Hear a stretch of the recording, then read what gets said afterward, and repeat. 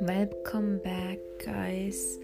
I know it has been a while, but I'm here to make qualitative podcasts rather instead of just throwing something for the time schedule.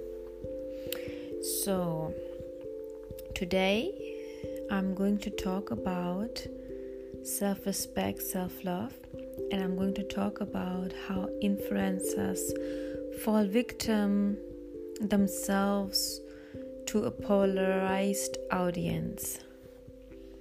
So let's start the podcast then. Is self-love nothing else but self-respect? When you love a person, you do respect that person, obviously, as true love is respect, in my opinion. So self-love is nothing else than self-respect. You can't talk about loving yourself without respecting yourself. In my opinion, people have reduced self-love as something shallow, such as body positivity. Now, why shallow? When you see all those TikTok videos or Instagram reels with naked or almost naked influencers and different body shapes labeling their own action show off as self-love rather than what it really is, which is combating their haters, critiques, challenging the fear of naked exposure. But is challenging fear of exposure of your imperfections to a polarized audience self-love? Self-respect? Do influencers really respect themselves by exposing their secret body parts that, in my view, only special people should have a chance to see if they are worthy?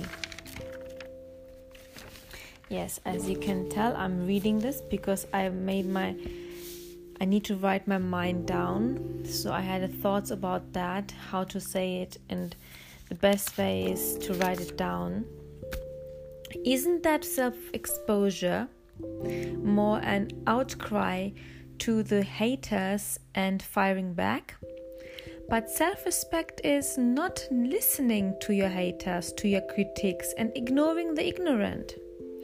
However, this doesn't happen by self-exposure. Even if the majority of the audience celebrate it and leaves positive feedback, still, the quiet other side of the audience of this polarized spectrum must think, what a loser. Comments like fat cow or ugly will appear. But if you have not yet noticed, try to notice the critiques and read the comments under respected public figures who have kept their self-respect. You will rarely see someone commenting such toxic words to them. Instead, to people who feel the need to expose their whole life on camera. So, self-love is more than just self-acceptance or body acceptance, body positivity, but self-love is self-respect. This is very important to understand this, and this is major to understand the difference. This was Zubia Chowdhury. I hope you enjoyed my podcast, and if you do, then just subscribe for more. Thank you very much for listening, and you guys take care. Love you all.